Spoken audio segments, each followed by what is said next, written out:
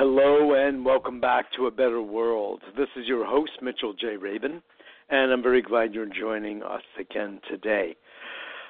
Wow.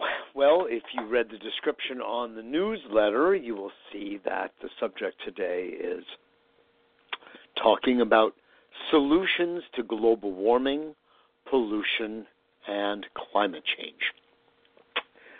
What a big subject. Can we cover it in a short amount of time? I do not know. But I want to also open up the line to anyone who may be tuning in today live, which I know most people just don't do that. They listen at their own leisure. And so it should be, really, in the best of all worlds. So are we in the best of all worlds? You tell me. Anyway, I'm so glad that we have people listening and an expanding audience from all over the world. It's getting so interesting to see that we have people listening in from, let's see, it changes actually by the week, which is awfully very amusing in itself, but okay, certainly, and welcome, because I love that we have clarity about, wow, it seems like the female population is growing and growing, and the male population is shrinking. What does that mean? What does that mean? My work is appealing to women? I love it. I think it's fantastic because on that note, it's really the feminine quality of all of us, of the human being, that needs to really come to the foreground at this point in time. Sometimes it is linked to actually gender, which I prefer, but not always. It's that feminine principle, the yin principle, that is a principle and associated with the energy of the heart. And that is just what appeals to all beings. And it's the heart of compassion. It's the heart of understanding. It's a heart of patience. And surely that's something that we are rather bereft of in this world. And one of the reasons there is, I'd say, so much agitation, anxiety, and violence, quite honestly, not to mention testosterone-ridden society these days that hungers for money and power above all else. And this is one of the problems. And when we talk about solutions to climate change, if we do not address that, we are actually not addressing the core issue, and I'll get to that in a moment. But I did want to just say, oh my, we have a lot of people these days listening in Mother India. I think that's fantastic. One of my favorite places in the world. I've been there a handful of times. Love it every time. Just to South India, folks, so far. But I was just invited by a friend this morning, who's Indian, to Kerala, where he's looking to establish an alternative community, which I think is fantastic. And if any of you, anywhere in the world, would be interested in knowing more about it, just contact me at mjr@abetterworld.net, my email address, mjr, my initials, at abetterworld, the name of the show, I know you've noticed, .net, and write something about that Kerala in the subject line, and I'll know how to address that back to you, okay? But we have people, needless to say, primarily in the United States, but India at this point is a close behind, and South Africa and the UK and Canada, and then we get people sometimes from South America and other parts of Africa and Europe, and wow, it's just wonderful.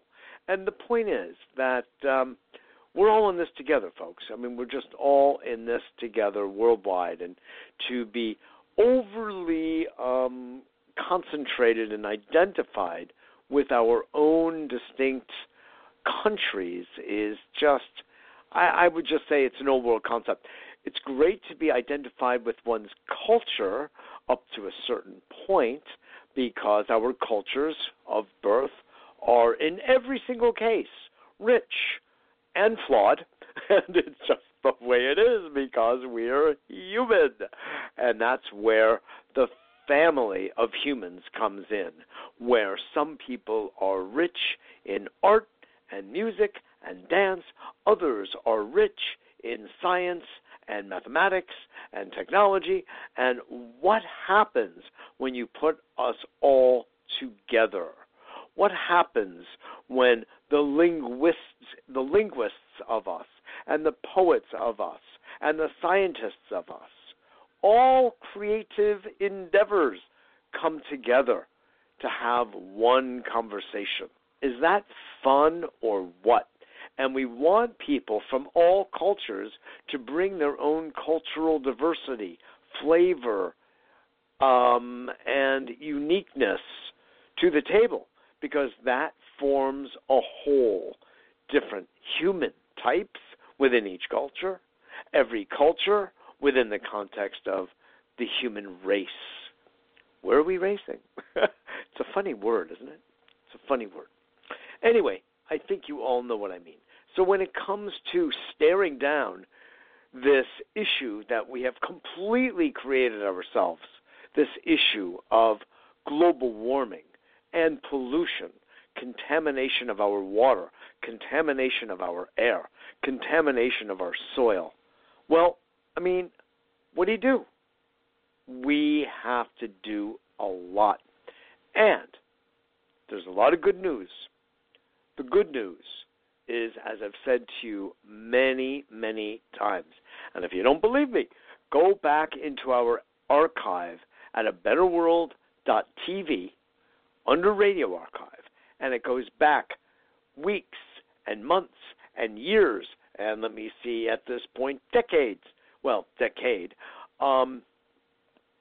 of radio shows in which I talk about these things and outline the horrors and outline the solutions. And we have both. It's good to know what's wrong. It's good to know where we've made errors and then how to correct them for a future that is sustainable and flourishing. Because, of course, that's where we're going, folks. If we're going to make it at all, that's where we need to go.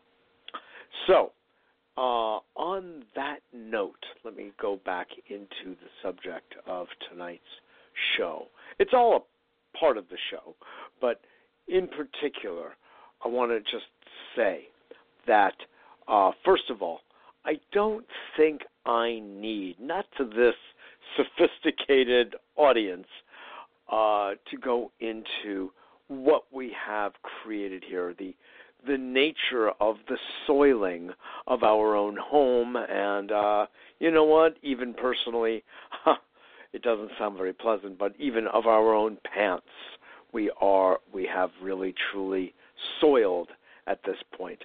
And I don't even like the use of the word soil for that, because soil to me is the earth herself, and it's very, very precious.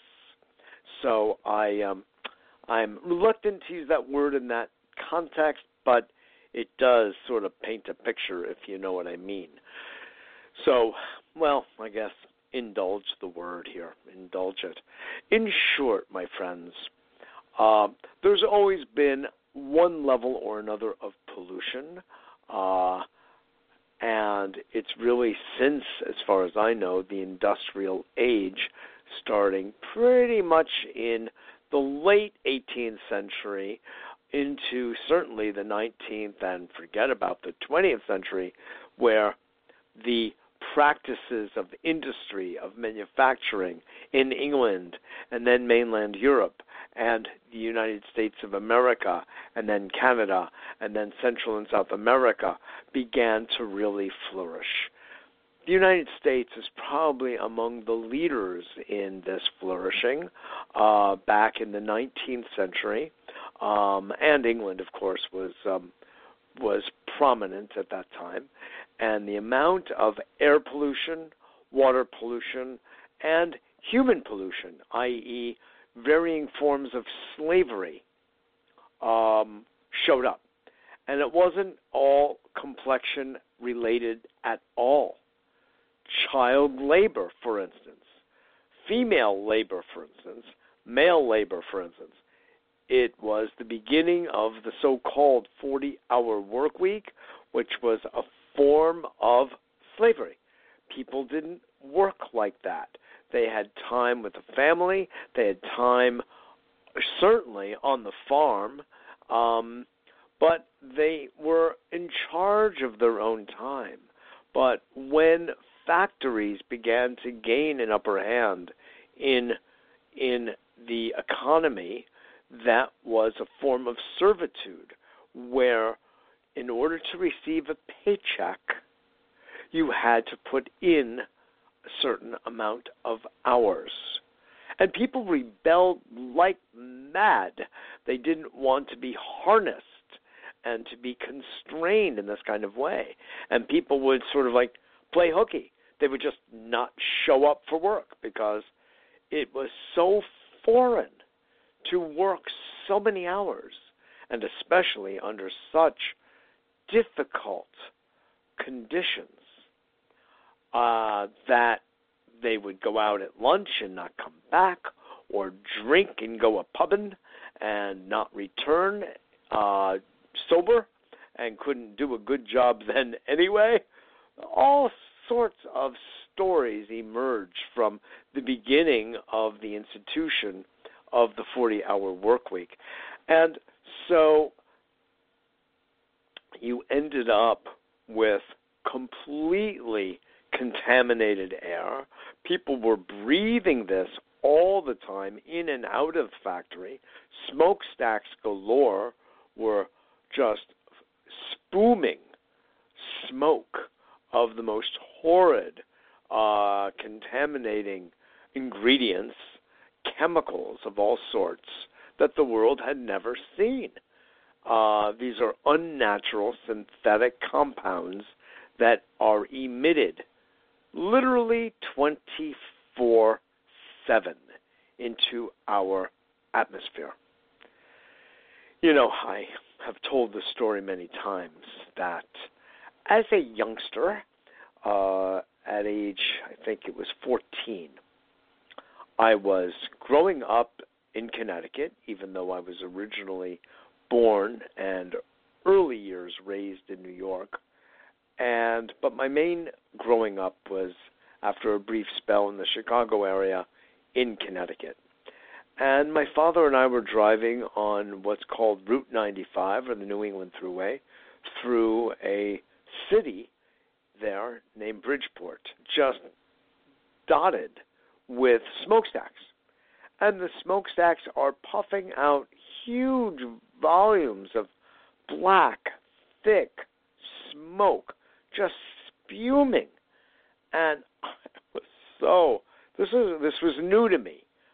Even in New York City, we did not have anything like that, not where I grew up. And where I grew up in Connecticut also, we didn't have that. But, a few exits down the New England Thruway was this city. And there were the smokestacks. And it was probably the very first time I saw these. And I said, Dad, what is this? I can't believe it. Look what they're doing to our air. I mean, is nobody paying attention to this? What politician would allow that to continue on like this without making an immediate stop to it, a penalty assessed, and a demand to filter the air or change the chemicals or change whatever it is that's actually creating this kind of emission? Anyway, he just kind of looked at me blankly and said, well, Mitch, that's just the way it is. It's been going on for a long time, and I don't see it stopping anytime soon. And I said, well, that's horrible, and we've got to do something about it because we have to think about generations in the future. Not to mention I was only 14 at the time, and in my own and all of our lives collectively. We can't allow that to persist. And that was the beginning of my environmental activism. I found out about some marches and demonstrations that were taking place right there in Bridgeport. And the funny story is I was so young, my father had to drive me to the demonstration so I could march. And he very patiently put up with me. He very patiently indulged me to express my deep feelings about this horrid affair of pollution. And in different ways, ever since then, I have been on the case.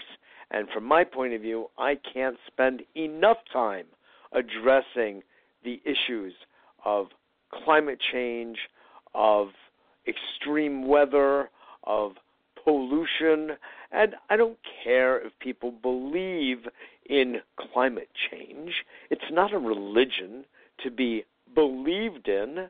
It's a state of affairs that is factually supported, that 95% of all scientists in the world, I think it's 90 to 95%, are in agreement with. I mean, I think you'd have to be a little dead not to see what we are doing to our environment through pollution and global warming, leading to this thing we call climate change. Or we can just think about it as extreme weather, the changing of patterns, of currents in the sea, in the ocean, of the melting of polar ice caps, of Greenland and Iceland melting, of the ecosystem changing so dramatically that these poor seals and penguins and the water life, the ocean life, polar bears, etc., are just stranded. They don't know what to do. They don't know where to go. They can't forage for food in the way they always have because the ice is melting. They live there, and their entire habitat is undergoing radical transformation, and they're dying. They're dying en masse. And so are people blind to this? And now this crazy man, Trump, is allowing further oil exploration in these highly eco-sensitive areas of our planet. I mean, pardon me, but who the hell is anyone to authorize something like that? Nobody has the authority to do something like this. It is either self-appointed or it is, and this is why we say that climate change is anthropogenic. Not to say that there aren't natural cycles of weather and climate change. Of course there is. Everybody knows that. That's not new information. Geological and oceanic observation and climatic observation that we have charted, we know that historically there have been ice ages and the like many times. We're not saying that there isn't a natural phenomenon occurring, but there's a speed at which it occurs. There's a duration as well, a velocity. And what I'm saying and what, God knows, millions of my brothers and sisters, educated and otherwise, instinctively know or intuitively know that the world is a-changin' quickly. Actually, too quickly and unnaturally quickly. And that's, of course, why we are addressing this. So you ask, so I don't have to go further and talk about the frogs and the tadpoles and the algae and the coral reefs and the bacteria and every single scale of the food chain and of the life chain from amoeba up to the most complex organism, us, are undergoing a massive change. Our lungs have to deal with the issues at hand. Our taste buds, because we're eating fake food so often, not real organic food, but Roundup, glyphosate, tainted food. So we have to clean out our gut like never before. Our liver is working overtime. Blood sugars are bouncing. Oh, don't get me started. By the way, on that level, I would strongly recommend that you go to my website, abetterworld.tv, and look into buying Purium, which is, by the way, so named because the food is actually pure. They select farms that have true organic soil, not just the FDA-defined, or USDA, I should say, defined soil, that is in the United States, which still allows, believe it or not, up to 40 different pesticides. Even though it's called organic, it's not truly organic. But there are organic sources, and Purium is one of the few. I'm sipping it now as we speak. Real chlorophyll. Pure chlorophyll. Delish. And it's tasty. But they have a particular probiotic called Biome Medic, which has been proven in preclinical trials to remove the glyphosate. That's the active ingredient in Monsanto's Roundup, which is found ubiquitously in the world, mainly in the United States. There have been some countries that have been wise enough to ban it. And some of their wisdom comes from a colleague and friend of ours here at A Better World, Jeffrey Smith, who runs a couple of different websites and organizations which are all about educating people and governments about the hazards of glyphosate. And when he found out that this Purium probiotic called Biome, B-I-O-M-E, Medic, M-E-D-I-C, removes glyphosate, about 74% of it within about a 6-week period, he went wild and said, I've got to get this and get to spread it around. So we're doing the same thing at A Better World. We've been at this now for about 6 months or so, 5 or 6 months.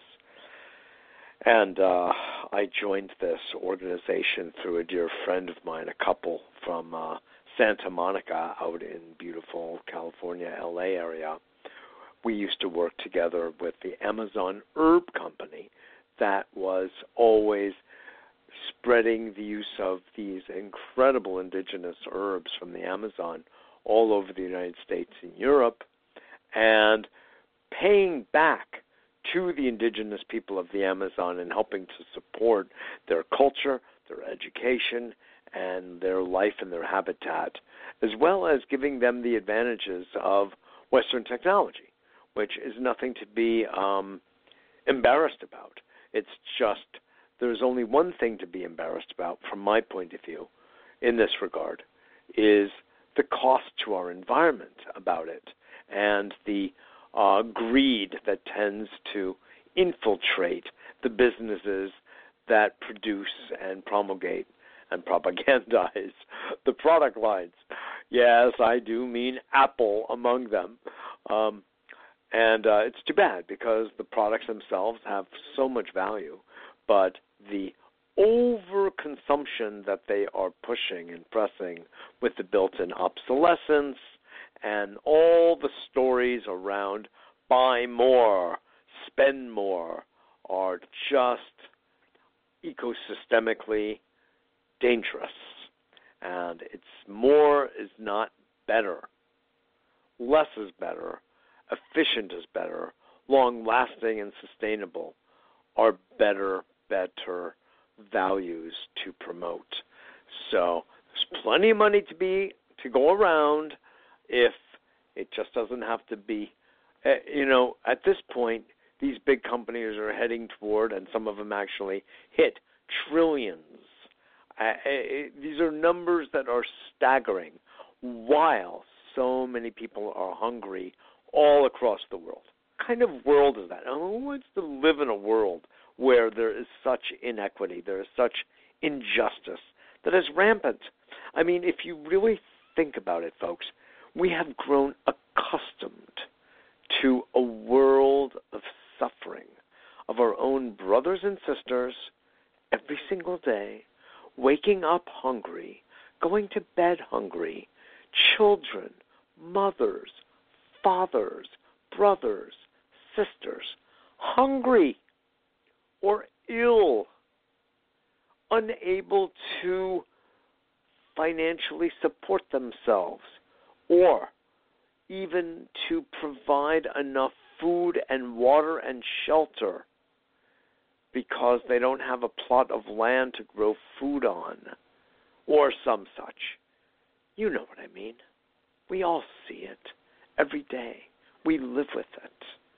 And yet we're siloed. And we cannot actually accept all that is really going on. Truth of it all is probably just too painful. I mean, can God herself even sustain the pain of what we do to each other and what we do to the earth? And that's why I call a lot of the work that I do sacred stewardship, because it takes the life force very, very much to heart, very precious. And we need to be that connected to the heartbeat of Mother Earth herself. And when we are, I believe that our natural inclination to care for each other is awakened and enlivened and buttressed and enhanced. That's the kind of world I would like to see. I truly believe everybody who would be listening to this show really feels the same way. It's just human. It's not human. This is not a political conversation. This is not an economic conversation. This is a human conversation. It's biological.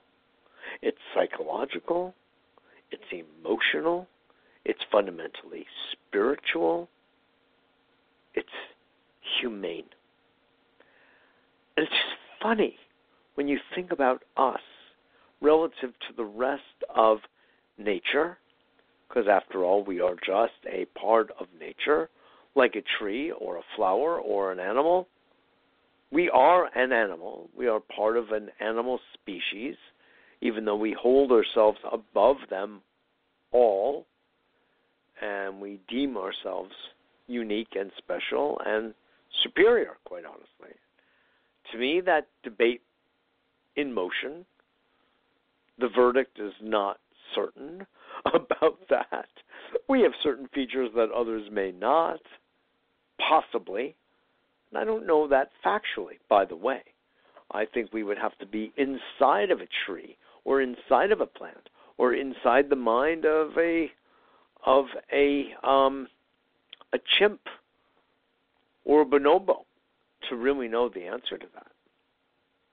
So I'd rather not make presuppositions. I mean, thankfully we have movies like Dr. Dolittle with Eddie Murphy, which is so funny, where, all the animals are talking to him, and he's talking to all the animals, and everybody's talking among themselves, and everybody knows that animals speak to each other just like we do, to ourselves and with ourselves. And we now know that trees are speaking through their roots and everything else all the time. And they share water, and they share nutrition, and they are like one big happy tree family. They don't let anybody starve, or they do their best when they're networked with the root networking to make sure everyone is fed. Isn't that interesting? And I would dare say that if we lived in smaller pods, smaller communities, we would be like that too. When things start to get anonymous because the population has grown to such an extent, it starts to become unwieldy, and people don't have the same emotional relationships with each other, and they simply just don't care as deeply for each other. And that's how poverty and hunger and the like persist. It's not that we're not capable of it. We are. It just takes an extra level of compassion and brotherhood and sisterhood to get there. There are layers of complexity to that conversation. But I just want to emphasize that we are all very human. And, of course, we all know there is a beautiful side to that, an uplifting side that touches the heart and soul of everyone that's listening. And there's a shadow side, that part that thinks just of ourselves, that part that gets fearful and therefore covets and acquires and clings and like that. You know what I'm speaking of course, because we all have such tendencies. It's not that. They're very human tendencies, and they're not particularly evolved tendencies. They're survival tendencies. So we understand that, and there's nothing wrong with that. These tendencies have helped to keep us alive. However, and that's a big however, we reach a point where we say, my God, I don't need to cling. I do not need to aggrandize. I do not need to simply acquire at whatever expense. I can let my hand open. I can embrace the tree. I can embrace another person. I can share resources, and all can, eat and drink and have shelter. It just doesn't take that much. This Tomahawk missile, oh God, that went flying to some targets in Syria.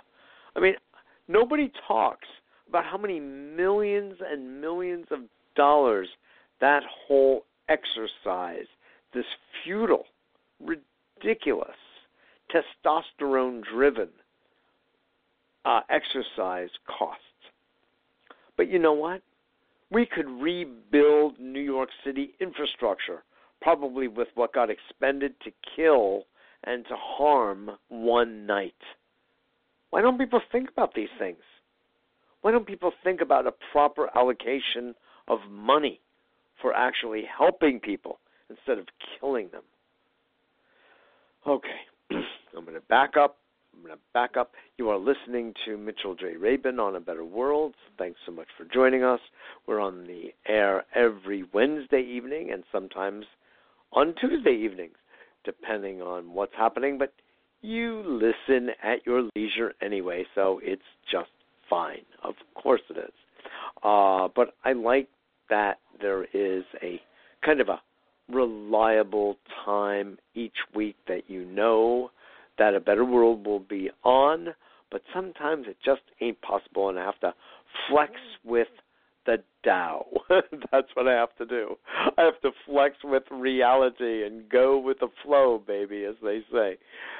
Please sign up for our newsletter, which we have on our website in the right-hand column. Let me make sure it's still there.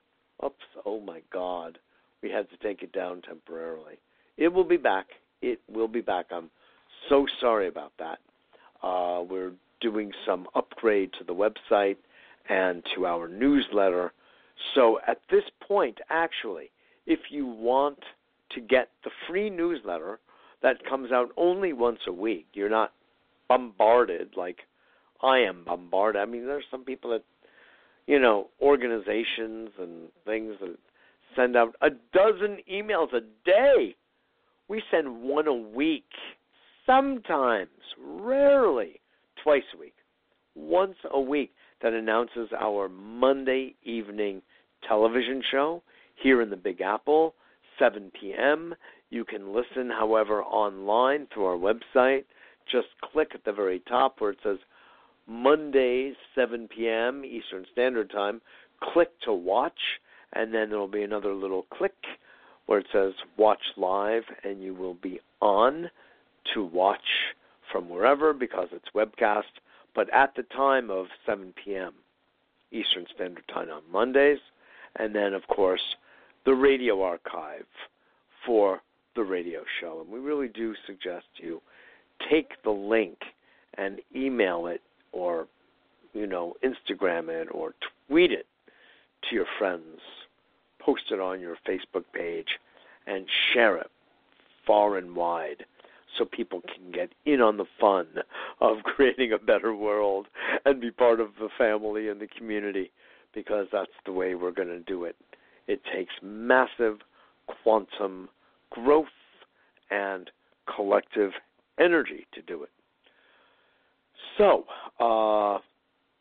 let me return again to the subject here while we still have a few more minutes and look at something I said we would talk about here tonight, which is answers and solutions. Okay, first of all, there really are personal things that people can do, and it does make a difference.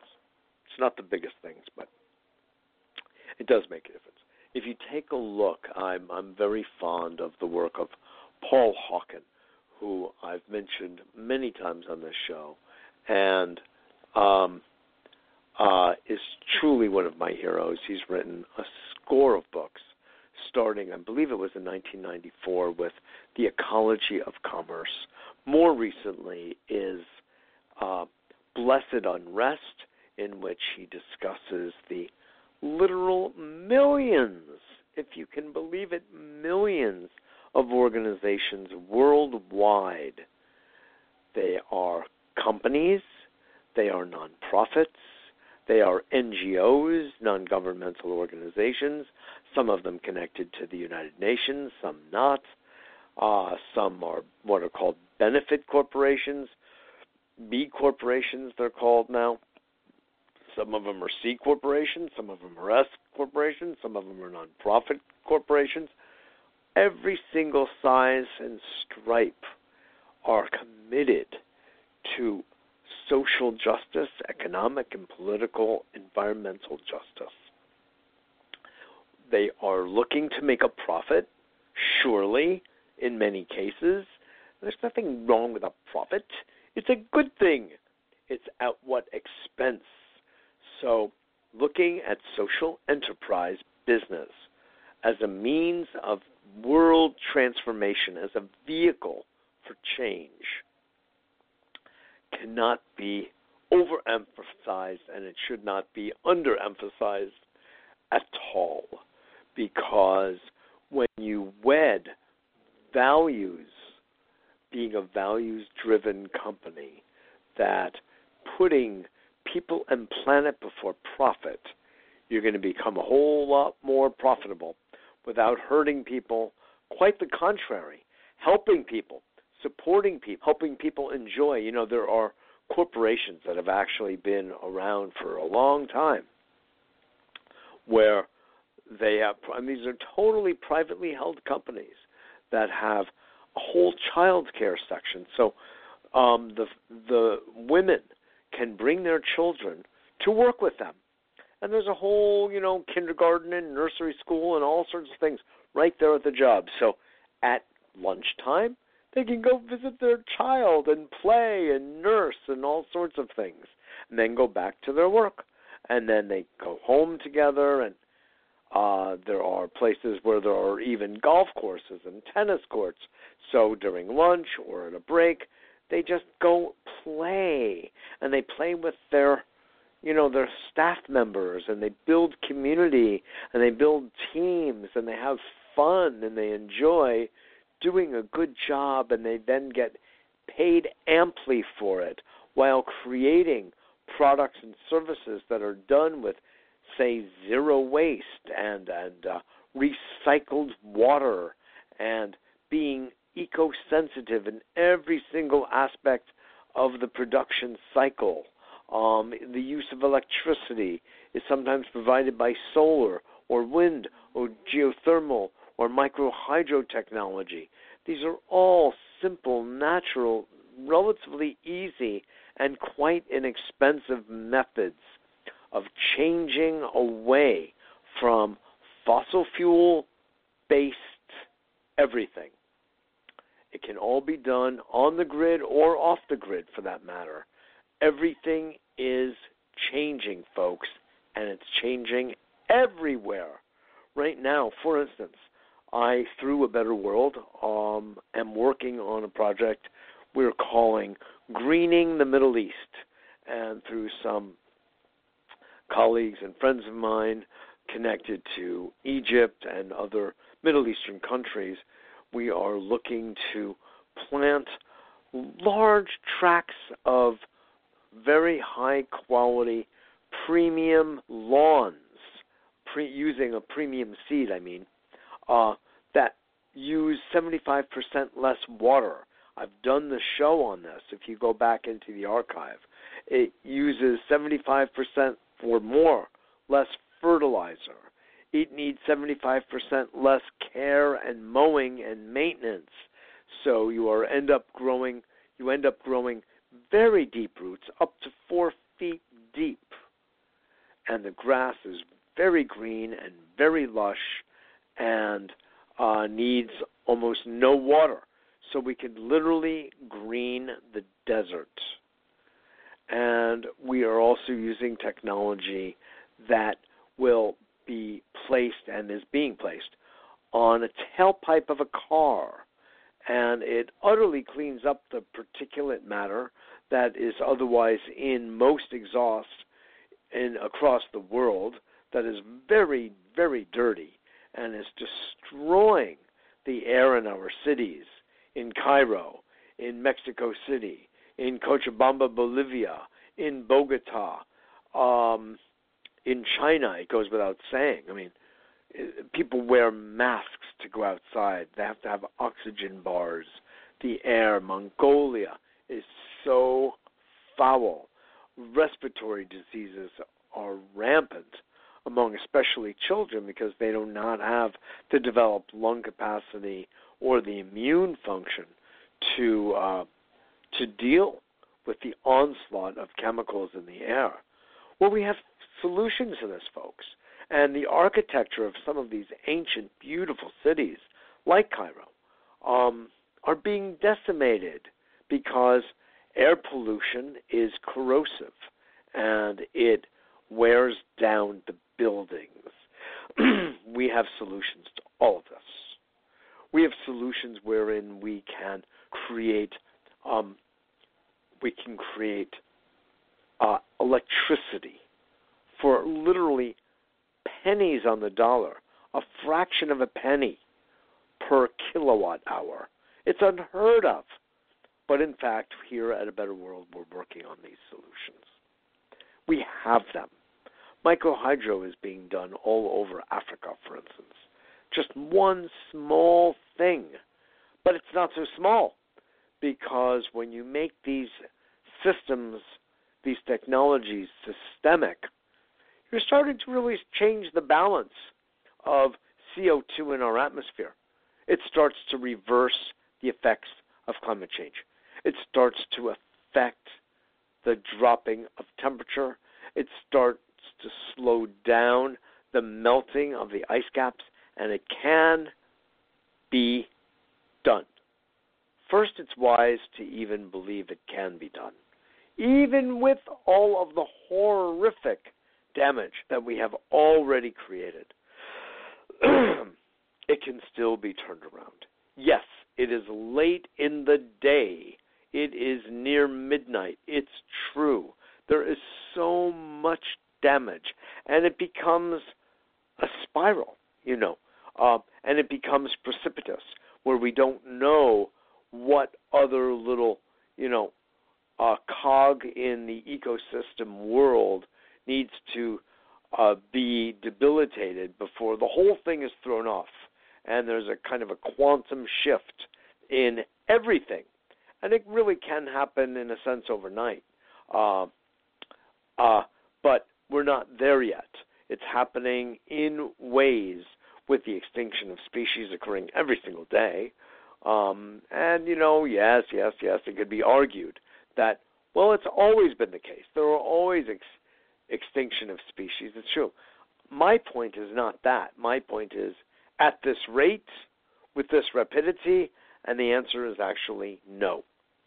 It's not at this rapidity naturally, but that is what we're dealing with now.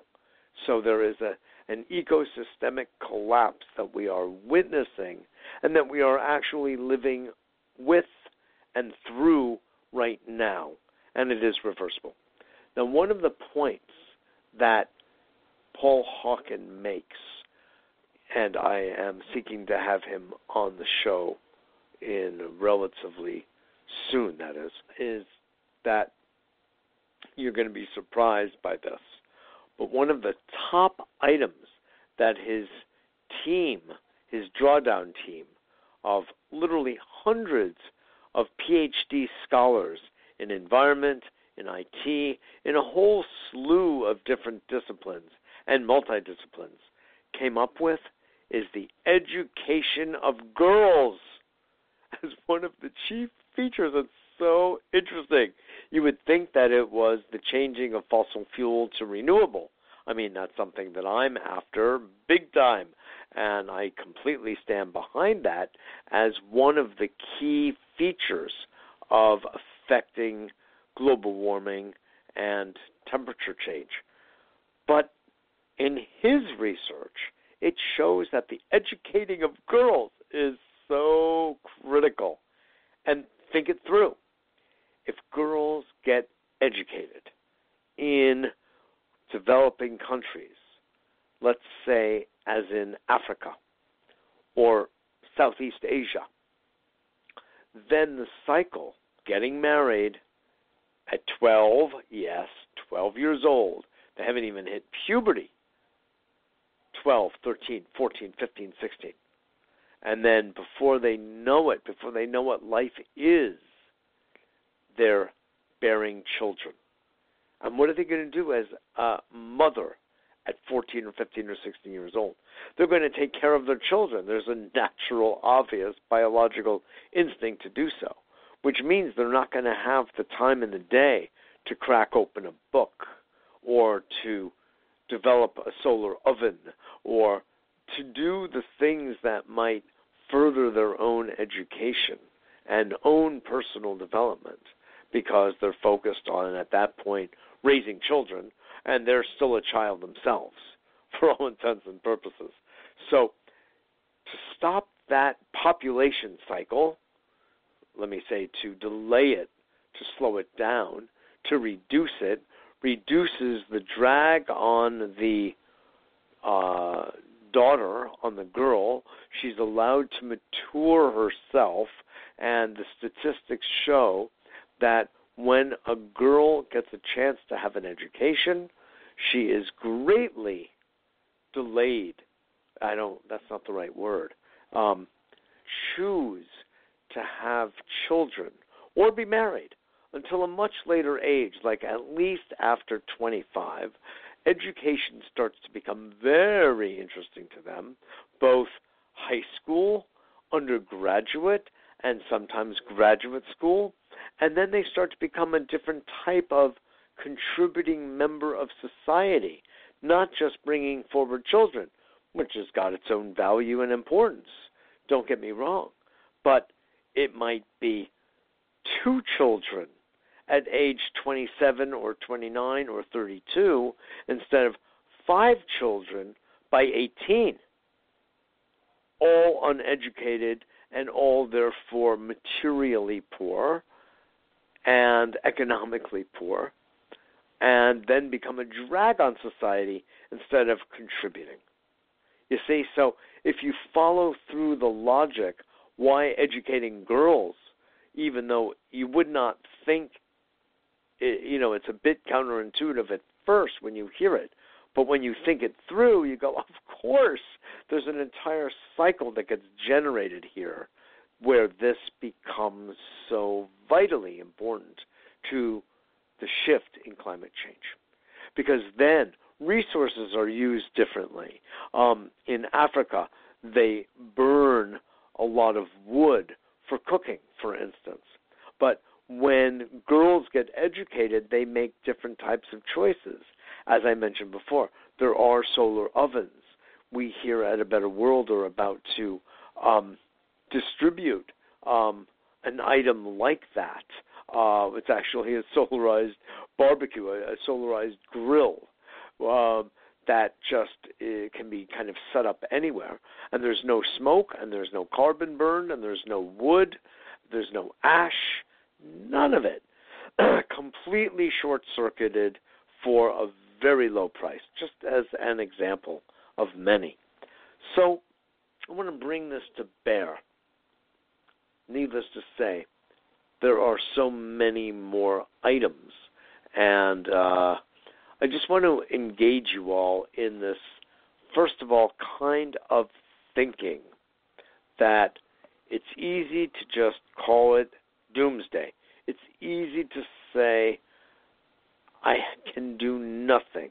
I am powerless in the face of a major world and multinational corporations who rule the world, as David Corton educated us about many, many years ago. And, it's just not got to be that way. That when we speak our own truth, when we act in accordance with the truth, when we coordinate and cooperate with other people, this is what has kept us alive all of these years. It's not the so-called Darwinian myth of the survival of the fittest. That is not a proper understanding of what he was promulgating, but it's been misinterpreted, and it continues because it has certain economic and political features that benefit the few and not the many. The way we have survived as a species is through the development of oxytocin, bonding, love, affinity, smiling, laughing, humor, storytelling, dancing together, making music together, rituals together, celebration together, ceremonies together, hunting and gathering together, sharing food together, building families and networks together, enjoying each other. That's how we've survived, folks. It's cooperation. It's community. It's all those good C words. And it's not the dog eat dog. Dogs don't really eat dogs anyway, so we surely don't want to be part of that. We want to ascend to our higher nature. As I have so many friends who say, we are spiritual beings having a human experience. I say, we are animals trying to have a human experience. Let's approach it that way, from the ground up. Let's start becoming human. And then, in our higher humane nature, we will touch God. We can touch the preciousness and sacredness of the life force itself and become reverent from that place. I think that's a whole lot more useful, bottom up instead of top down.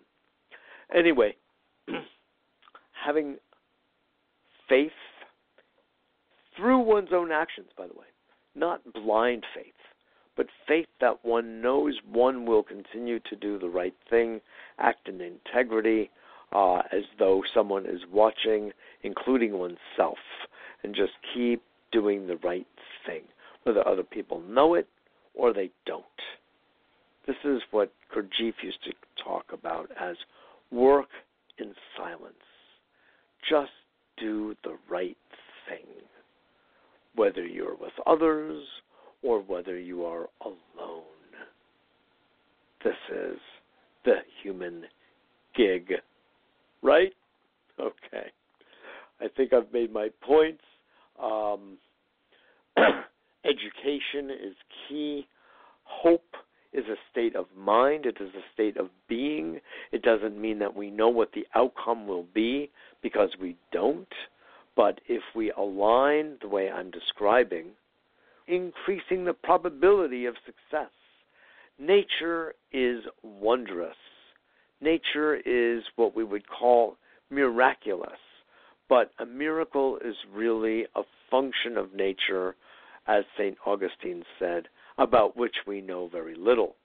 So we call it a miracle as though it is simply God-given. Well, it may be God-given, but it is part of our godly enterprise, and we can engage that miracle anytime we choose, when we focus enough and collectively put our energy behind an idea and execute and implement and apply.